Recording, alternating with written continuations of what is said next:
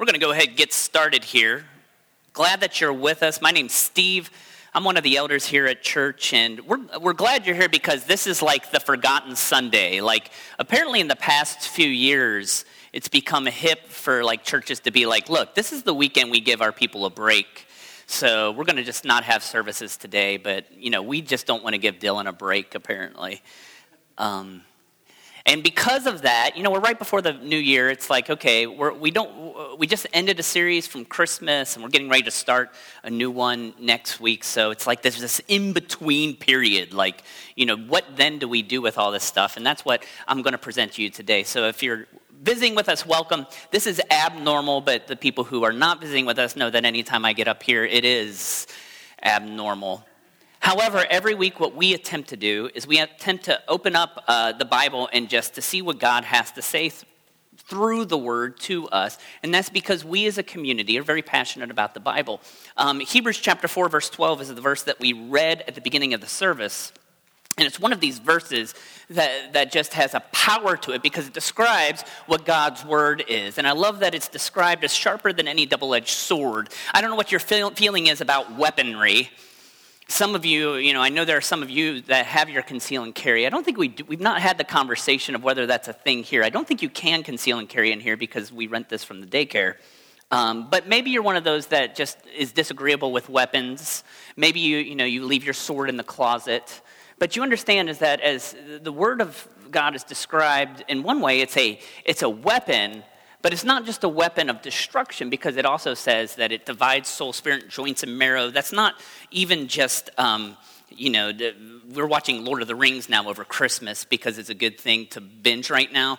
And it's not just going to war against orcs, but there's a surgical aspect to this, right? It's this idea that the Word of God can be used to basically repair somebody's health and body. And we talk in this church a lot, and many churches, we talk about the Bible. But today what I really wanted to talk about is the Bible in this church and the way that we view and use it. And I think this is an important topic because of where we're at. Because there's lots of churches across America today where people are opening up the Bible, they're reading for it, and you'll hear lots of amens. But being in the midst of the city in a more cosmopolitan, metropolitan type of environment, what happens, though, is that churches that exist usually, and this is my estimation from being here for 13 years and growing up in the city, so this isn't just, I'm going to show the slide here, and I was like, is this a jerk statement or is this my interpretation of reality? And I really feel convicted that this is accurate because I think there's two ways that churches in the city view the Bible. And one way they view it is minimalist, from a minimalist perspective. The idea that, the Bible is this book that brings us all together, but really it's just a bunch of it's poetry, it's just story. None of it really happened, but it's supposed to be in some way inspirational. I call that biblical minimalism, is that, this book exists, we should keep publishing it, but really its power to speak to us, it really is not that robust. But we like the Bible, so we'll keep it around. I really have found in the city, too, is that there's a reactionary point with churches, and some of them became biblical legalists. And that's because when you live in the midst of city, and let's be honest, any of the dark, dreary, sinful stuff that you want to find is available at the city much more than anywhere else. And usually it's because it's just on display in front of all of us. Because it exists that way, some of us become legalists. It's an us versus them mentality. It's like, look, this is what we don't drink or chew or go with girls who do, and that is the existence that we hunker down on, and those pagans out there should come into our fellowship and live holy lives like we do. Okay, so this has always been the problem, and I was there at the beginning for Echo, and what we've always tried to do is say, where is the balance within that, so that we don't minimize the Word of God, that we find it vibrant and real, but at the same time, we don't use it to bludgeon people to death, right, for a spiritual death. We don't want to use that as a weapon. It is both weapon and surgical instrument, and what does that look like for us? So today, we're not going to actually open the Bible. We're going to talk about the Bible. So again, I appreciate this journey, but I want us to be able to say, because again, every year that we do this and we have, new ministry staff, and we have different changing of the guard. Sometimes we assume that we are all on the same page. So I'm going to try to work through this, and I guarantee it by the end of this, somebody will be like, I'm not sure if that's like a biblical thought. I'm just saying, buckle up and stick with me.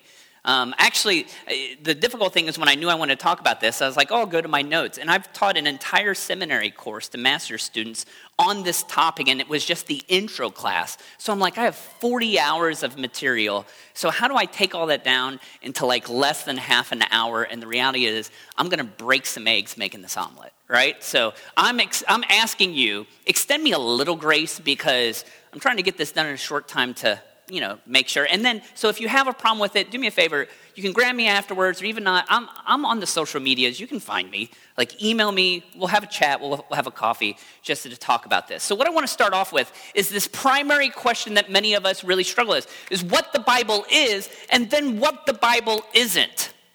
Because we don't usually start at that base level. We just hop right into the stories of Jesus and things in the Old Testament. We start talking about all these things. But I want to show you two things that I believe the Bible is. And the first thing, and I say I believe, but that we believe as a church, is the Bible is revelatory. And you can see within there, that biblical concept of revelation. But try to even break that down a little bit within your mind, is that at the base there is the word reveal. And what is to reveal? It's like, you had your Christmas presents, it's wrapped, and we reveal it by opening up to be able to see what hides inside. And what God is trying to do for us is to constantly reveal who he is to us. So God, we believe, exists. God created all things. But God doesn't want to live separate from us, and therefore he is in the constant process of revealing himself. The way that God reveals himself to everybody who has ever lived on the face of this earth is through what we would call general revelation, okay? And that is the idea that we live in a world that he made, and it is impossible to look around and not to have your mind wander to think, who did this? How did this happen?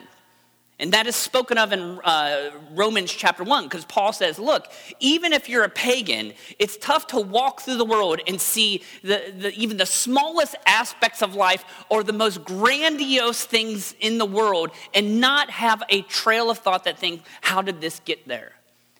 And again, it's not like it's new, this idea that we've tried to explain away through, different scientific means exactly how everything happens. Science is not the adversary of general revelation, but when we allow it to be the answer for it, when we're just saying, look, this was all completely chaotic, there's nothing behind this, then we find ourselves in a position to where anything in this earth could be anything that anybody describes and wants it to be. What we are looking for, and I'm sorry with my ear thingy today. This is all me, dude. Dylan's going to protect it as I'm an idiot. I didn't do a good. Give me 1 second. Thank you. But that in creating the world, God gave us the opportunity to see who he is. Now, you can find out general things about creation, but this is the power of the Bible. What the Bible is special revelation. What the Bible is God revealing who he is in word form. So that's what we believe when we open the Bible. We believe that it's something more important than just the collection of words from authors that lived thousands of years ago. We believe that it's God speaking. It's God speaking to humanity. Because we believe, second thing I want to say that the Bible is the Bible is inspired. So what we're saying is that when we open up this book, this isn't just a collection of words that some randos put together and threw together under a subject heading. What we believe is that there's something dynamic about this that is inexplicable to human minds. This idea that God worked through humans to write down words that expresses how he sees the world. And again, that's a pretty big jump, right? Like, okay, I understand if it's a sacred text. There's sacred pieces of literature all over the place. You can read the Quran, the Bhagavad Gita, or the Epic of Gilgamesh. You can find these sacred texts, but what we believe is that it stands differently because this is God actually speaking to humans through the Word. Okay, and there are reasons why we think it's inspired. I've listed 4 of them right here, and the first one is the idea is because the Bible itself claims it is. In 2 Timothy chapter 3:16, it says that all of the Bible, it's God-breathed, it's used for teaching, correcting, rebuking. The Bible itself says this is the word of God. Now, I always include this at the beginning because if we were to stop there, then I would understand why you would think this is a little hokey. Like, why is the Bible God's word? Because it says it's God's word. Okay, now I'm going to say that is not the final reason behind it, but that's a pretty compelling argument because it makes a bold claim. Right? Because what it is saying is it's calling its shot and saying, look, these words are not just random collections of sentences and stories, but this is God speaking. Okay, that's something to really hone in on, but we don't want to rest the case there. Another thing that I think is important is the historical accuracy of the Bible. And this is something that is constantly discussed. And we're not going to go deep into the woods about this, but I have so many just little different things that for years people who are skeptics say, well, this can't exist because the Bible talks about these people living in this certain place and we have no proof of them. And lo and behold, within a few years, archaeologists find entire societies that affirm the existence of people in the Bible. And there's the existence of historical figures that are in the Bible that can't be construed. There are very few people that will take the position to state that the Bible does not have historical accuracy. What they will refute are the dynamic divine claims within it. So again, you're like, okay, well, that just makes it an accurate historic book. If you look back into histories of the same time, the Bible is far above any of those other things because it uses specificity. If you're trying to tell a good story that you've made up, don't be specific because that's how they'll find you out. The Bible leans in on specificity, and because of that, we can look back and see archaeologically, there are things that exist here. I'm going to say the other thing is the thread that has continued for the thousands of years since the Bible has existed. Not only did these people come together and say, this is the divine word of God, but they protected it very well. Friends, there are always translation errors that have taken place within the Bible. And we're going to get to this in a second, but I think it's important to note because somebody's like, no, it is the exact divine word of God. Back in the 17th century, people were translating the Bible from original text into English, and they created the King James Bible. And it became a thing, and it still exists today, that people think that God's divine word is the King James Bible in English, even though Jesus didn't speak English. Nor did any of the people who wrote the book spoke English. But they're like, no, this is the King James Bible. This is what God said. Man, there are errors in the King James Bible, friends. Again, I've studied this, and this might shake your faith. But the interesting thing is, though, for thousands of years, people still tried to protect the Word of God. There's a thread running through history, and no other document has been sustained like the Bible. And that, again, does that prove everything? No, but I think it's the accumulation of this, and I'm going to drop this last one in here because there's a reality. There is personal experience, and that drives into it. So again, you maybe have been in a dark place and have read the Word of God, and it has changed and transformed you. Maybe you were in a place where you're just like, I need you to speak to me, Lord, and you opened up a word, and you read something in the Bible, and you're like, holy crap, that is God speaking directly to me. Now, that's not how we want to function every belief in life, right? Like, why is this true? Because I believe that it's true. But friends, it should factor in there at least in some aspect. All of these things weave together this idea that the Bible is important. Now, however, stick with me, it still is a matter of faith. Because what I'll see scholars sometimes trying to do to prove this is they're like, look, everything in the Bible is absolutely perfect, and there is no faith right here. You just need to believe, and if you don't believe, you're an idiot.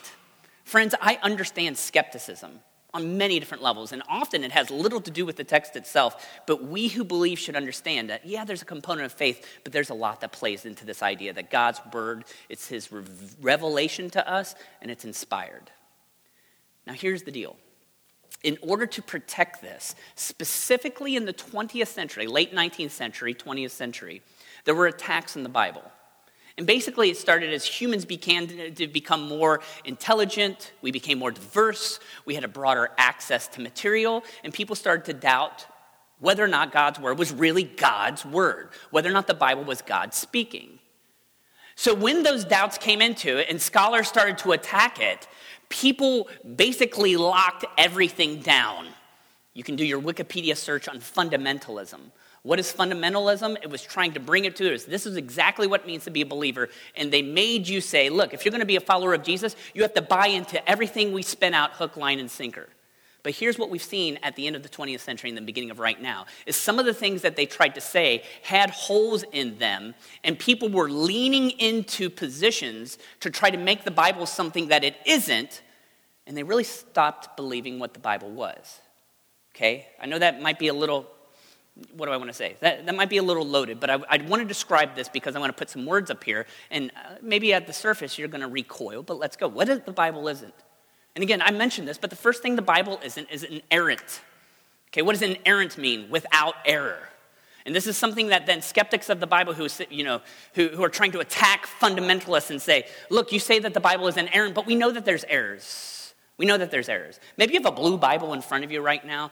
If you want to, turn to Mark chapter 16 or turn to John chapter 8. Those are in the New Testament. But it's very interesting, as I think even in the blue Bible, there's a note in your Bible that says, by the way, even though we put the beginning of John chapter 8 in the Bible, not every manuscript from the times of, the century after Jesus lived, not every one of them had the beginning of John chapter 8. It's the same thing with Mark chapter 16. At the very end, and by the way, the Mark chapter 16 thing gets really cool but crazy because it's like Jesus said, hey, my followers will be able to do lots of miraculous things, like get bit by snakes and not die.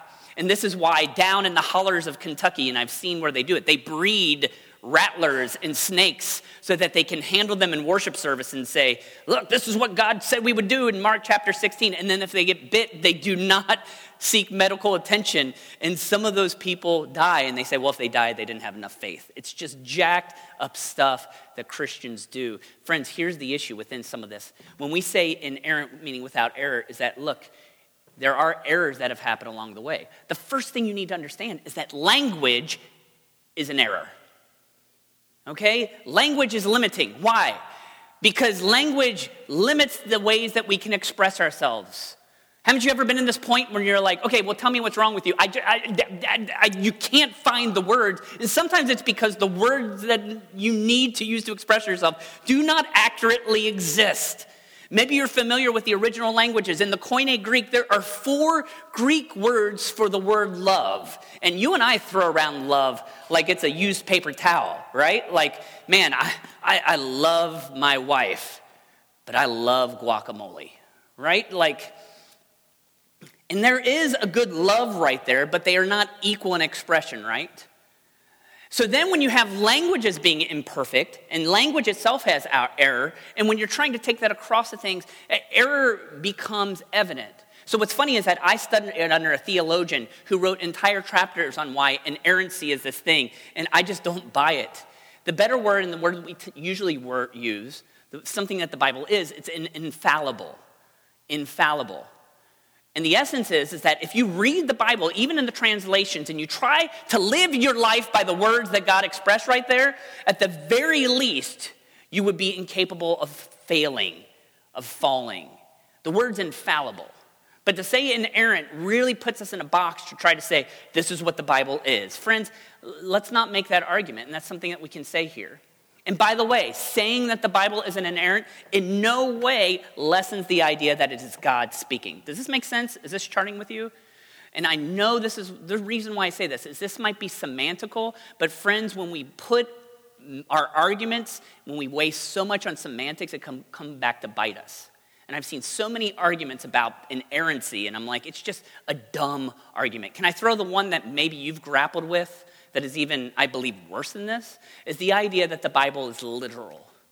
And again, this is a grenade that I'm pulling and I'm holding right here, but I want to just help you to grapple with this idea. Because then, when we're talking about how the Bible is, so many times people were like, well, do you believe the Bible is literal? I didn't include the quote, but somebody, in trying to pin George W. Bush back in his presidency, was like, hey, do you believe the Bible's literal? He goes, well, I kind of do, there's a lot of good stuff in there, and it's all about Jesus. That was his answer, almost a verbatim quote. Because when we talk about it being literal, again, what we're trying to do is create a box and just saying, are you in the box? Are you outside the box? If you're outside of this box, if you don't believe it's literal, then you're a pagan and you need Jesus because you're in danger of the fire of hell. But if you believe it's literal, then you're cool and kosher, everything's great. But friends, even the Bible never claims that for itself. Okay? If the Bible was literal, do you realize that Satan says a lot of stuff in the Bible? Like in Genesis, right in the garden, Satan says, by the way, God doesn't know what he's talking about. If you eat this fruit, you'll become smarter than him and then you'll rule. If I subscribe to the idea that the Bible's literal, then whatever Satan says would need to be literal as well. You see what I mean? What you're trying to do in this argument is trying to check your brain at the door, and unfortunately, our faith doesn't afford that opportunity. I would love not to have to think about these things, but sometimes we do. So this is a thing that when we're talking about the Bible as a church, we allow some leeway in here. Because the reality is that we believe that it's inspired, we believe it's the Word of God, but sometimes there are things in the Bible that are stated that we just do not know. The first thing that happens here, especially locally when we talk about this, is that do you believe the world was created in 6 literal days? I've had people who have wanted to have entire conversations about that, and friends, no matter how hungry I am, I don't bite. Because I don't know. You're like, no. The Bible says God created this in a day. And I'm like, okay, but God talks a lot about, the Bible talks a lot about days. I don't know if that was a 24-hour period. It doesn't lessen the idea that I don't think that God could do that, right? Like, I'm not saying God is not powerful enough to create all of this in 6 days. I would lean into the opposite. I would be like, no, God could have created everything in 6 milliseconds. He didn't even have to wait for the end of the day. It's not about a limitation of God's power. It's about us trying to browbeat people into believing what we want it to be for them. Now, then there's this aspect, and this is the reason why they exist in this way, is the idea of, infallibility, inerrancy, all these things that came up from people who didn't believe in the Bible anymore. And the biggest critique was of people who didn't believe in the miracles of the Bible. Because the miracles in the Bible are the toughest things for us to explain, right? Because it doesn't work within our minds. So somebody is like, well, was Jonah really in the belly of the huge fish? And again, I don't know if he was or he wasn't, but if I believe in a God who created everything within just speaking things, I think my faith can then be robust enough to say that God could have allowed a human being to live in the belly of a fish and not be dissolved by his stomach acids, right? It's just these things that we try to put ourselves into questions about. But look, we as a church are not going to back you into this. So again, if you were the whale thing was a story that never happened, okay then. But what we would want you to do is to explore, why do you take that position? Because you find it implausible? Because you think that it couldn't happen? Friends, we're talking about miracles right here, something that doesn't make sense to the mind. Will you stick with me as I go to this next thing? Because I think this all comes down to the ways in which we approach the Bible. I think there's multiple ways in which people approach the Bible. And I've seen different churches do this. The first thing that they do is they approach it from a rational perspective by using your mind. And again, this is something that I said earlier, and I think this is something that's key for you and I to understand, is God has given us minds to question. So that if you have what you would consider doubts, if you're reading the Bible and you're like, how does that work out? God said he permits this idea that you are in a safe space to be able to use your brain to investigate who he is and what he's about.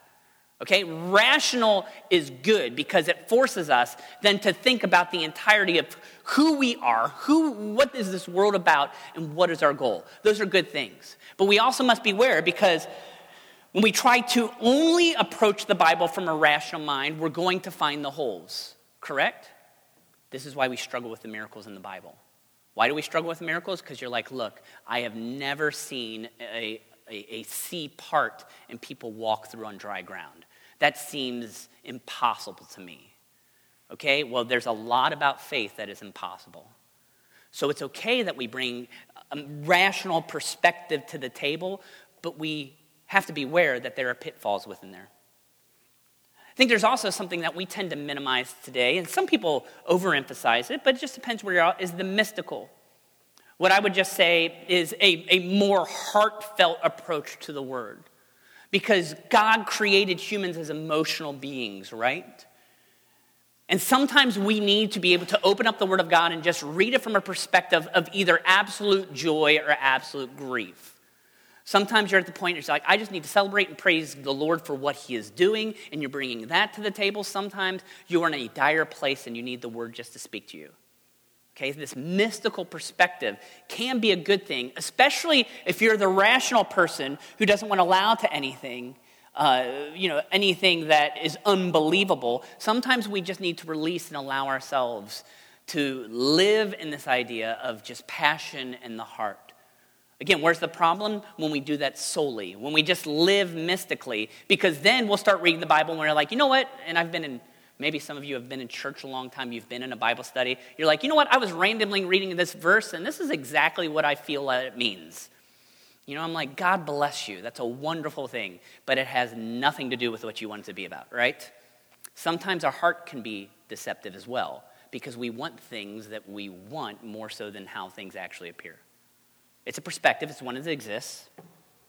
As does the hierarchical perspective. And maybe of all of these, when we're talking about the strength of Scripture, maybe this is the part that makes you have to break into hives. Because a lot of the baggage that people bring into the church is the idea that there's some level of authority. We are all in our John, Cougar Mellencamp stage where we fight authority, and authority always wins, and ergo we are angry about that. And we just want to be free. Right? Free to live however we want.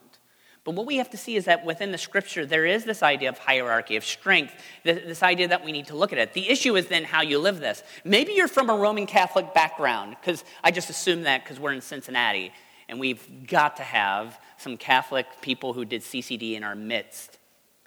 And maybe you're new to a non-Catholic church and you're just going through this type of experience trying to figure out what it means for the Bible. Understand that, you're like, why are there so many Bibles here? And I was growing up Catholic. I never saw a Bible. That's because within Catholic hierarchy, the church actually exists over the Bible. That within Catholic dogma, and by the way, I studied years at a Jesuit university, so I had all these just different nuances of arguments. But the teachings of the church were actually more important than what the Bible said. So if you were a good Catholic, you only needed to have the one huge Bible where you put in marriages and births and leave it on the shelf, because it didn't really matter what the Bible said as much as then what the church said, because the church stood over the Word of God. Now maybe some of you are not Catholic, you're Protestants, and that's why we're awesome. Because we're not the Catholics. But I'm going to tell you is what happened in the 20th century is that the script was flipped and the Protestants did it just about as bad. And by the way, I always explain it in this way. It's usually explained within the song, the B-I-B-L-E. Do you remember that song? Maybe some of the B-I-B-L-E. That's the word for me. By the way, at the end of this, you shout out Bible, and that's why it was a popular kids song. But there's a phrase in this little kids song that we should teach in Protestant Sunday school, which was, I stand alone on the Word of God. Like, you remember that phrase? Think about the visual of then what that is. So where's the Bible in this Protestant view? Actually, the Bible is, I stand on it. The Bible is under me. Like, I am in charge of the Bible, and it is what I say it is.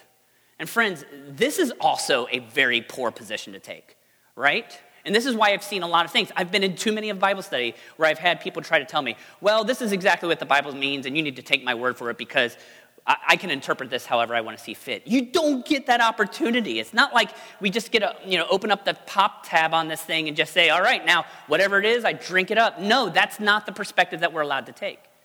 What we're trying to see is that there is hierarchy, there is strength within the Scripture, but we must be aware how that is practiced. So then we get to this point with all these different perspectives, then what is the way that we at Echo view it? How do we do it? Do we just chuck all these to the side? And I would say no. What we do is we keep these in place, but we add an umbrella over all of that, which is the Holy Spirit. And by the way, I've tried to typify this as soul, because if we're trying to think of the way that Jesus is, that we have to have love for the Lord with all our heart, mind, soul, and strength. That this is the collection of everything that makes our view of the Bible just healthy. Because when the Spirit's over this, what is the Spirit? It is another revelatory aspect of God. How does the Spirit speak? We have to test that, right? So what this does is it throws humility into the way that we read the Bible in. And this is the thing about this whole thing, because again, I've probably said something that pissed you off at some point here. And I'm not trying to do that, but trying to say is like, look, then we, as a church, need to come together in community. And we try to say, we love the Bible, it's revealing God's word, it's inspired, but how do we look at that? We need to see all the different aspects of what it is. And it's important. We bring our mind to the table. And that's why I've had discussions. Seth's been with the church now, our lead minister, for 6 months. And he's like, man, preaching in this venue is tough because we have a lot of sharp people right here. Well, that's just because we've always leaned that way, because most people in the city, they tend to doubt the word of God just based upon, okay, is this stuff realistic? Could these miracles exist? So what we want to do is to bring their mind to it, but we also want to say, look, some of this is heartfelt, it's mystical, it's mysterious. Right? There's things, I'm a theologian, right? I have my doctorate in theology. There are things I still have no flipping idea why they're in the Bible. And I'm not going to resolve those between now and death. But that's fine, because I want to live in the mystery of what it is. Yeah, God's revealing himself, but God doesn't say, hey, Steve, you get to find out everything I am. Bring some spirit mysticism to the table and have the humility to say, we just don't know. And this is one of the things then, is that what we try to do and explain, one more time, Dylan, sorry. What we try to do and explain as a church is this, is that we do believe that there's a hierarchy there. But when we talk about this hierarchy, it's a soft hierarchy. So this church has elders. We have 2. We're going to add a 3rd one here at the beginning of the year next year. And what our responsibility for this church is to make sure that we are in a theological place that is healthy, okay? And is to work with our staff then, who communicate that and teach it, to make sure that we are staying together. By the way, Matthew chapter 16, with Roman Catholics sometimes used to talk about the Pope, when Peter makes his great claim, you are the Christ, the Son of the living God, and Jesus responds and says, good job, Rocky. On this rock I'm going to build my church, and the Catholics will say Peter was the first Pope. We actually take that the step further, because after this, what Jesus says is, whatever you bind on earth will be bound in heaven. Whatever you loose on earth will be loosed in heaven. Get this: binding, tying up, loosing, unleashing, letting go. And we believe that is Jesus permitting the church the opportunity to be able to say, hey, this is how we see the world. So you're like, holy crap, that gives churches a lot of power, right? But the verse that keeps me up at night is James 3:1. Because James 3:1 says, hey, by the way, if you're going to lead the church, then their salvation is on your shoulders, so you better not jack it up, right? And that's why I take this incredibly seriously. I don't do this with anything but humility, because I understand that what we communicate has eternal consequences. That's why the Spirit is so important within this. Is the Spirit is supposed to be this level of humility that we bring to it. So we try to bring all this together and do it well and bring to the church. So in the past 13 years of being a pastor, elder here, it's always the thing, hey, what does Echo Church believe about blank? And I'm always just like, what are you doing? Like, why are you asking me that? And people are like, well, because I want to know. No. Are you just trying to do it so that you can figure out how we're like pagans and then you can judge us for it? Or are you just trying to also say that we need to be more legalistic to hold people out, or that we hold to this more tightly? I just always want to get to the root, like, why are you asking that? Because this is what we're trying to do as a community of believers, is to exist and journey together with the Bible. So 3 statements. Thanks for sticking with me with this, and I hope it's helpful, but I was just like, what's the best way for me to do this? Let me summarize this about our church in 3 statements and the way we see the Bible. And by the way, if you're visiting with us today and you're like, okay, what does this say about everything? I think these are things that good, healthy churches should see. So I'm not saying that we as a church embody all this, but man, we're flipping trying. We're trying to be this. I'll tell you, the first thing is we try to celebrate the robust nature of the Bible. And the reason I just say that is, look, we love God's word around here. And friends, if you come to one of our small groups, you'll see some geeks who they love it way more than I ever could, right? And that can be intimidating. But we don't want that to be an intimidation. We just want to have this passion, is that we believe in this stuff. We believe that the Bible reveals the coming of God's Son to earth, that he lived life in perfection, that he actually died death, and in his resurrection gave us the hope and glory that no other perspective in the world has. Like, that's dynamic to us. And why do we know this? We know this because of our faith in God's word in the Bible. So we celebrate the Bible. So I wanted to make sure to say this, because I wanted, afterwards, you're like, well, but they don't even think it's literal. Friends, if you feel that way or not, that's fine. We just want you to know, we're not letting off the gas right here. We are very big Bible people. But this is the key, I think, that has been the hallmark of who we've been as a congregation for the last 13 years, is that we will create environments for exploring Christianity. And that's what's funny, because most churches are like, look, we exist to reach lost people for Jesus Christ. And the more that I'm always around, I find fewer just lost people and more confused people. Because maybe they were raised in a background where they had no faith and they're coming to Jesus. Maybe they were raised in a fundamentalist, kind of hateful background where they're trying to say there's no way that Christianity can look at this and be healthy. Friends, what we're trying to do is create space for people to find Jesus where they're at. So you're like, well, why doesn't Seth or Chris or Kelly, why don't they ever preach a sermon about this? Because, friends, it's not just about what happens in a small time slot on Sunday morning. It's how we're living faith. We want people to be able to engage with that. And you know what I love about this community? We have a community that is allowed to do that. And as such, because of where this is, we have people in this church that sometimes don't even buy into some of the stuff. They're like, look, I get the sense that Echo believes this. I don't believe it. So then what we do is we schedule like a panel of elders together. We make them put on a red robe. We like bring a gavel out and we're like, this is how this will work. It's like, first you will drink the truth serum. And some of you in this room, I've had conversations about, you're like, look, I don't buy into that. And I'm like, okay, just do me a favor. Don't burn the place down, right? Because we are all called to live at peace with each other. You don't have to buy hook, line, and sinker of who we are trying to be, but do us a favor. Let's live in peace, right? So if you have one of those problems, grab an elder, have this conversation. We'll work it there. We want you to be here because we want you to have a chance to explore Christianity. And the reason that was key for me is I was in churches the longest time where we were like, look, if you don't make a decision now, it's like we were used car salesmen for Jesus. It's like, if you don't make this decision now and articulate that Jesus is the Christ and let us baptize you, then you should go find someplace else to be. I just can't live in that existence, friends. For some of you, you're on journey right now.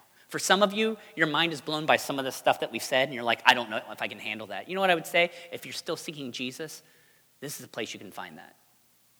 It's a safe place for you to do that. Does that make sense? Let me tell you the third thing, and this is what I've really been grappling at through the conversations, is that we cultivate disciples, followers of Jesus, who balance the head and the heart. So this is where Steve is screwed up in this church for the longest time, is that I came into this community, moved my pregnant wife here, and a lot of you joined on to this thing, and one of the things we saw is like, look, there is just this skepticism about the Bible so that we need to show people, look, this isn't just like, hey, wish upon a rainbow. It's the same thing as Jesus, right? That the Bible and unicorns are not compatible. Like, we wanted to say, look, there's something robust here. There's original languages. There's archaeological proof. There's all these things that paint this idea that the Bible is speaking truth, so don't just dismiss it, right? Like, that was my perspective. But this is what happens sometimes in that process, is that you focus so much on the intellect and the head and the rational that you forget this idea of the mystical and the heart. That you're like, oh, by the way, this is transformative to me. When somebody I love passes away and I'm struck by grief, that's where the Spirit can speak through the Word to come down and tell me something dynamic. And if I'm just reading the Bible in this examination of original languages and archaeological truths, then I'm missing the point too. So what we want to say is like, look, let's get deeper into the Word of God and see what it says, but at the same time, let's not abandon this idea that it's transformative to me. Because sometimes it's the most simple verses in the Bible that are so meaningful. So I hope that it introduces who we are as a church. And the personal challenge for you, I think, is this. We're at the beginning of a new year, and I hope this conversation in the Bible just says, oh, maybe I just haven't read my Bible enough. And maybe you're already like, okay, I'm going to get back home this afternoon, do my Google of best Bible reading plan, best Bible reading plan through the year that takes you through, every verse and such. And maybe if you're that type A person, hey, just go have a great time, all right? Live that up.